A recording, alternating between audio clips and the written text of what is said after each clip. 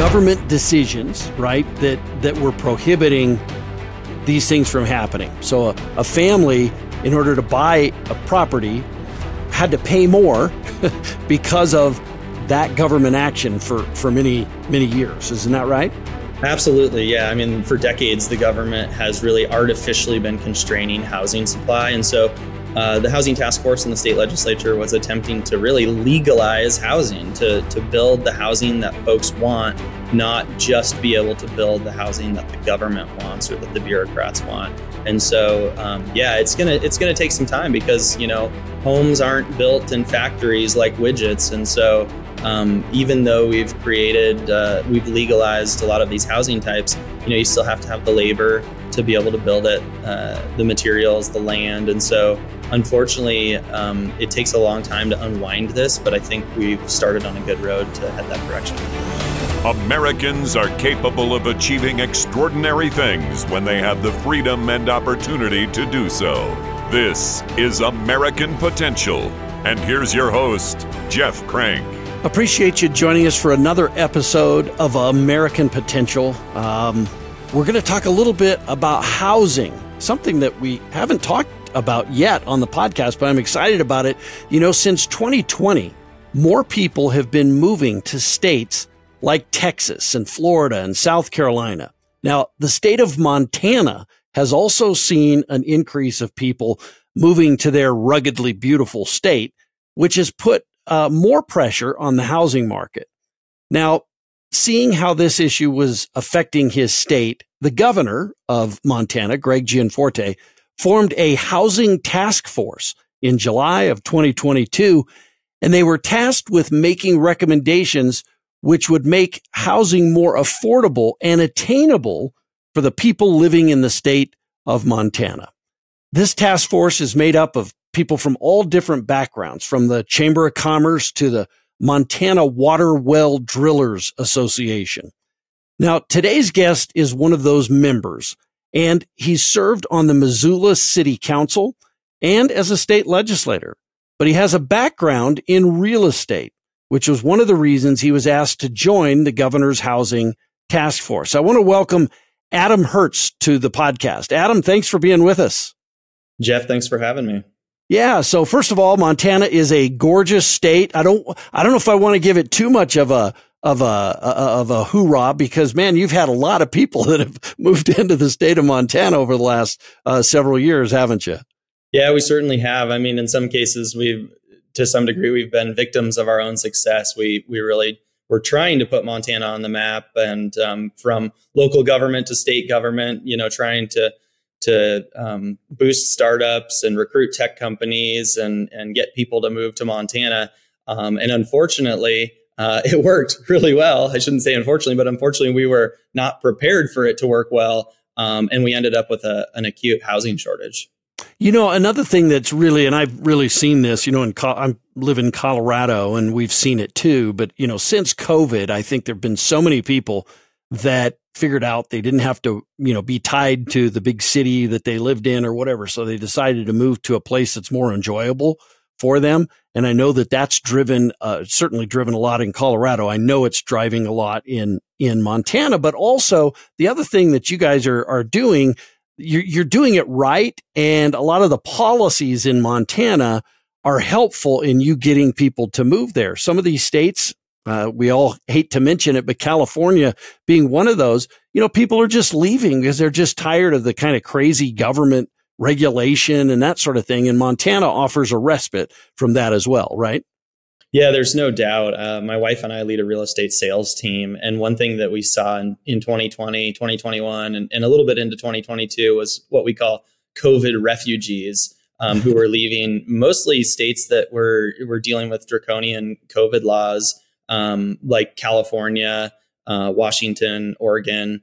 We get a little bit of Colorado as well. And, that teamed up with folks who could really work from anywhere in the world and would love to be in Missoula, where they're 10 minutes from hopping on a river to go fly fishing or hiking up in the mountains. And that's really what caused us to see such a boom.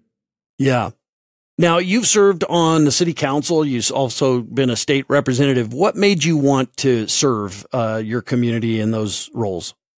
I've always been interested in government and public policy. Actually, as a high schooler, I was in AP government, and that's kind of what made me interested. We learned about the Constitution, and so that's kind of where the spark started. But really, it was just I was seeing what was happening with our city, and frankly, I was a little bit naive. I didn't really understand it that well, but I was fired up, and I decided to run for city council.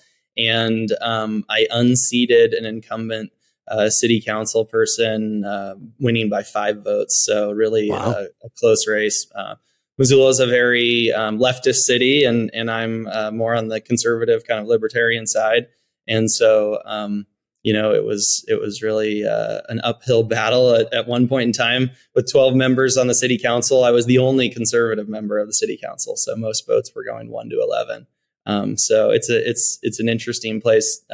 I'm very much a political minority in the city of Missoula, but in the majority at the state level. Yeah. Well, I mean, by winning by 5 votes, man, it was a good thing you got your wife to vote for you. I ran for office, and I was never sure if my wife was going to actually vote for me or not. I'm pretty sure she did, but in your case, it really made a difference, right?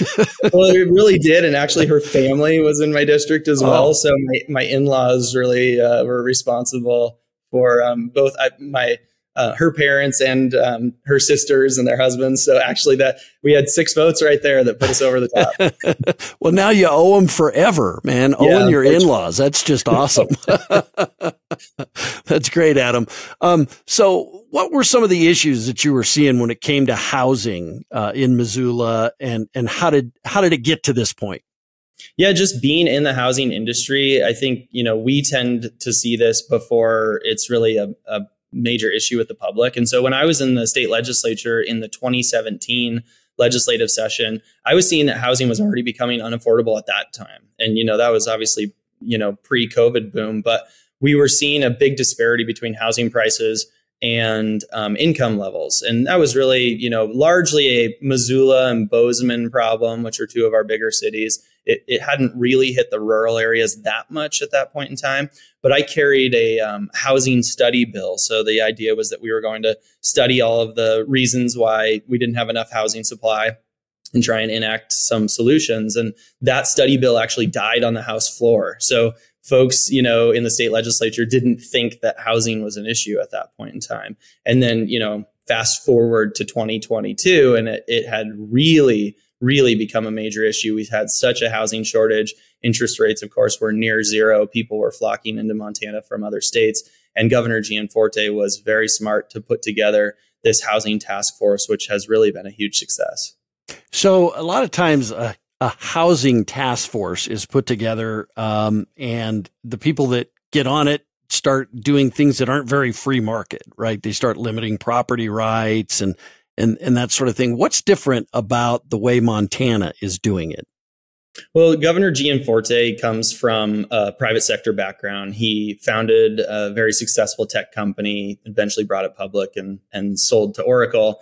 And so he really understands how to get things done and how to build teams. And so he put together a really diverse bipartisan team for the housing task force. He wasn't pushing an agenda from the top down. He just put together folks that he knew understood the issues and let us take it from there. And so his great leadership and the great folks that he put on the housing task force, I think, are really what made it so successful.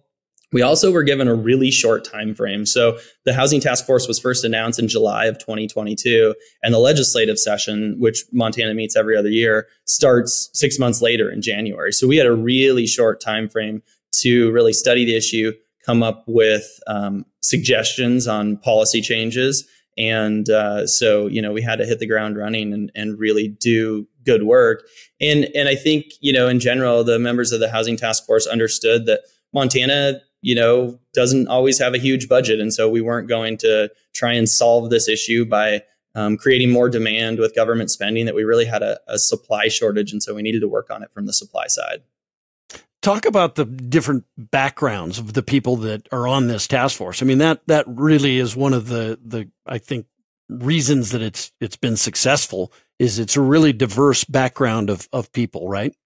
Yeah, absolutely. I mean, it truly was a bipartisan effort. We had legislators from both sides of the aisle, former legislators, data scientists, we had economists, people from the Well Drillers Association, like you mentioned, builders, real estate developers, just, concerned community members, really a diverse background across the state, leaders from tribal nations. I mean, we had folks from really small rural areas that see different challenges than, some of our larger cities. So you came up with some solutions. Let's talk about some of the solutions you came up with, the proposed legislation that you put forth, and then eventually got passed. Yeah, there were dozens of bills that eventually did get passed. Many of them came from the Housing Task Force suggestions, and some of them, were just a grassroots effort in the legislature. But some of kind of what I would call the lowest hanging fruit that can more immediately bring supply to market were bills like SB 323, which legalized duplexes statewide. So if a lot is zoned for a single family residence, and it's on city services, meaning city sewer and water, it can now have a duplex on that lot. And the cities can't, create loopholes and make it difficult. If you can put a single family home, you can put a duplex. And so that brings, an increased number of houses to market. Right now with high interest rates, some of our first-time homebuyer clients are looking to buy a duplex so that they can live in one unit, rent the other one out, have some help paying their mortgage. It also, creates affordable townhome ownership. So you can build a duplex, draw a line down the middle and create separate ownership units on each side. And so that one's kind of a low hanging fruit that's been popular, in other jurisdictions, but it really was nearly unanimously passed in Montana. Another one that was similar was SB 528, which legalized accessory dwelling units statewide, again on city sewer and water. That was just one where maybe older folks can convert a garage to a housing unit so they can rent it out and continue to pay their property taxes, or any number of setups that you could do just to increase the supply of housing without really having to bring in a lot of new infrastructure or any government spending. It's really a free market solution where folks can take existing buildings and repurpose them or build new buildings on their land to be able to rent out.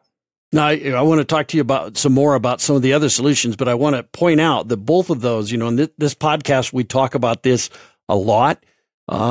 Government imposed barriers, right? I mean, that's for however many years, however many decades, perhaps Montana had a prohibition, I guess, on duplexes and these secondary dwellings on a lot.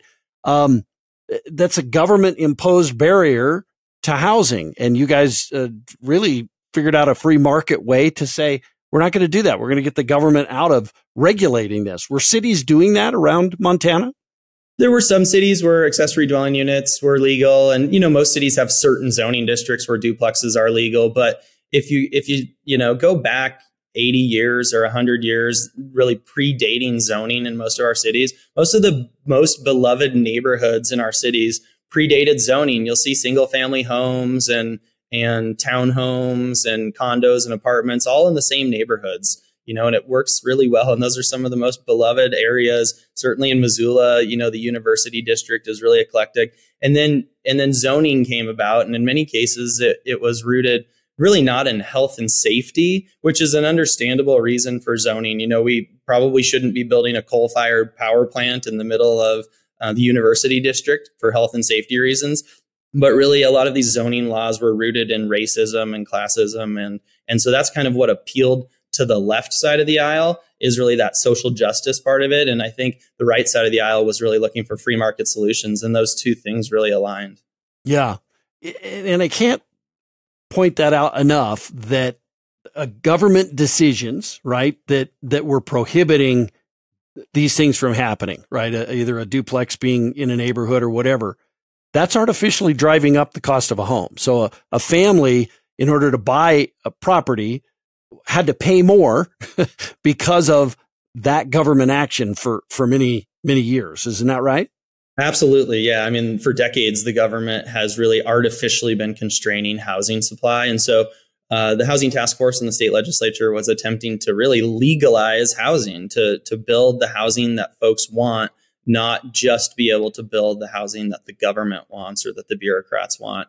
And so, it's gonna take some time because homes aren't built in factories like widgets, and so even though we've legalized a lot of these housing types, you still have to have the labor to be able to build it, the materials, the land, and so unfortunately, it takes a long time to unwind this, but I think we've started on a good road to head that direction. So there's lots of people who will say, and I come from Colorado Springs, where I live is notorious for booms and busts, right? They come in and they build, they build all kinds of stuff. And then all of a sudden there's too much supply. And so all the developers say, woe is me. And they stop building for a while. But, that's the market. And I would rather that they're risking their capital in doing that than having the government like dictating it and driving up the cost of housing on families. And so, I mean, that's the great thing about what you've done is you've allowed the market to have more say over housing, the supply and demand of housing as dictated by families choosing what kind of house they want to live in and where they want to live and all those things. That's driving it rather than government dictates and bureaucrats. Yeah, exactly. And, I do some real estate development, and I've always told people I don't see other real estate developers as my competitors in town. We're all competing against the government is the way that it has felt for a really long time is, we haven't had to build the very best product or, be in the best neighborhood or really always seek those efficiencies because the market was so constrained. There was such a supply shortage. All we needed to do was get through the government barriers to be able to put housing on the market. And that's not the way it should work. We should be competing. Yeah. What other, you mentioned those two and I kind of stopped you because I wanted to go off on that little tangent, but which I thought was an important one. But what else? Were there other things that y'all did? Yeah, another big one was SB 382, which was a complete rewrite of Montana's subdivision laws. So Montana first passed the Subdivision and Platting Act in the late 70s, and it had been kind of tweaked a little bit here and there over the years, but really had never had a major overhaul. And so there was a complete overhaul. They call it the Montana Land Use Planning Act now. And so instead of, having this long drawn out public process, subdivision by subdivision, it really creates kind of a front loaded process where cities and counties have to look at their growth area and sort of in some ways pre-plan where growth is going to happen and have all of the public hearings up front so that folks can kind of look 5 or 10 years out and see what's going to happen so that every time a subdivision is proposed, the town doesn't show up with torches and pitchforks and, all of the usual, traffic concerns and this or that all of that is kind of planned in advance. And then a subdivision becomes more of an administrative process, which really speeds up the developers and builders' ability to get housing product to market and respond to demand. Well, yeah. And what other kinds of things, were there other reforms that you passed as well that you think will make a difference? Yeah, there was a lot of just little things too that add up over time. Like for instance, SB 407 eliminated local design review boards. And those are just unelected, community members who are appointed to these design review boards that are scrutinizing things that really don't matter and slow down projects like, little changes in landscaping design and things that can truly slow down a project by months and months. And in some cases, completely deny a project. And so it was really not due process. And in a lot of cases, because these are volunteer boards, the folks serving on them, didn't always even really understand what their role was. And so having those kinds of sort of kangaroo courts eliminated, really should help streamline things. And there was also in some cases money spent. So we did most of this was free market reform, but also, we have an infrastructure shortage and it can be really challenging to respond to the demands of housing if we don't have the roads and sewer and water that we need. And so there were funds allocated specifically to address, new housing infrastructure needs, and just a lot of little reforms. Statutory review timeframes for when, how quickly the government has to respond to various subdivision applications and those sorts of things. just to really streamline the process and try to get the government out of the way and let the free market bring supply to market. So I've heard a couple of people say that what Montana did in housing really is a model for the country, that that there ought to be other states looking at what you did and really making those changes in their states. Do you agree with that? I do agree with that. I mean, I do want to preface it with the fact that these changes take time. And so, there's people already criticizing what the governor and the housing task force and the legislature did because we haven't solved the housing crisis. And, it takes time. But I don't remember, one media outlet called it the Montana miracle. We've had coverage in the Atlantic and Business Insider and a lot of nationwide coverage. And I truly do think Montana, has created a model. I don't think the work is done. I think we have a lot to do. And the housing task force actually is gearing up to get back together again in January of 2024. But I think we picked a lot of the low hanging fruit that other state governments should look at, that local governments could look at if state governments are not interested in doing those reforms. And so, I'm happy to hear from folks in other states to kind of get some suggestions about what they could do in their neck of the woods. I would imagine having all these different backgrounds of people on this task force probably was really helpful when the bills were in the legislature, getting them passed. It's pretty remarkable that you found consensus on so many of these with all these different backgrounds on the task force. But talk about that in the process of them going to the legislature and helping get these bills through. Yeah, so the task force wasn't like, once we had our suggestions and we forwarded them on to the governor, individual legislatures kind of picked up, various ideas out of that. And so the task force wasn't like a lobbying group or anything like that, but we had individual members that were certainly, leaning on legislators, asking them to carry bills and supporting bills and those sorts of things. And so it was a really cool, diverse background. It was great to get to know a lot of the other people on the task force and understand what their concerns were and see where we can find consensus. And frankly, I expected some of these bills to get passed, but I was shocked at the number of bills that actually did make it through the process. And in some cases that they were unanimous or nearly unanimous. And it's not like there wasn't opposition. I mean, the Montana League of Cities and Towns and Montana Association of Counties and the Planners Associations and all kinds of different groups and individuals did oppose a lot of these bills. Some of them they worked with us on. The Montana League of Cities and Towns was really helpful on the subdivision rewrite because the bureaucrats in the cities were just as frustrated with this process as the market was. And so we did have some unusual bedfellows in those cases, but it was even surprising, I think, to members of the task force how successful this ended up being in the legislature. So, Governor Gianforte really has been a pretty good policy champion on a whole host of issues. I mean, this really, I think, is a jewel in the crown. I think this housing effort that he really led through the task force and put forth. But there've been a whole host of other things. I think that Montana, people are starting to take a look at Montana. For so many years, you had, I don't want to say caretaker governors, but you had governors that weren't really moving the needle on a whole host of things. But it seems like Governor Gianforte has done a really good job on a whole host of issues. Yeah, absolutely. I mean, I'm 38 years old, and I will confidently say that Governor Gianforte is absolutely the best governor we've had in the state of Montana in my lifetime. He's presided over the largest budget surplus that we've had while also cutting income taxes. He's done a lot of great work on mental health. He actually has a mental health task force put together now.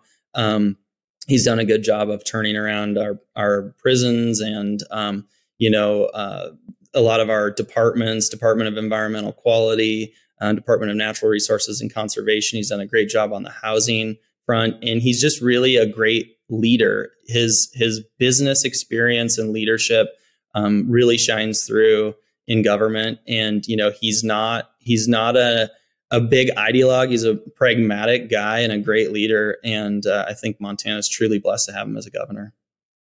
Well, and, people can choose where they live in America. They don't have to stay in one state. And we're seeing that. You see some of these states that are, high tax rates, lots of regulation. They make it very difficult to do business, or they drive up the cost of housing.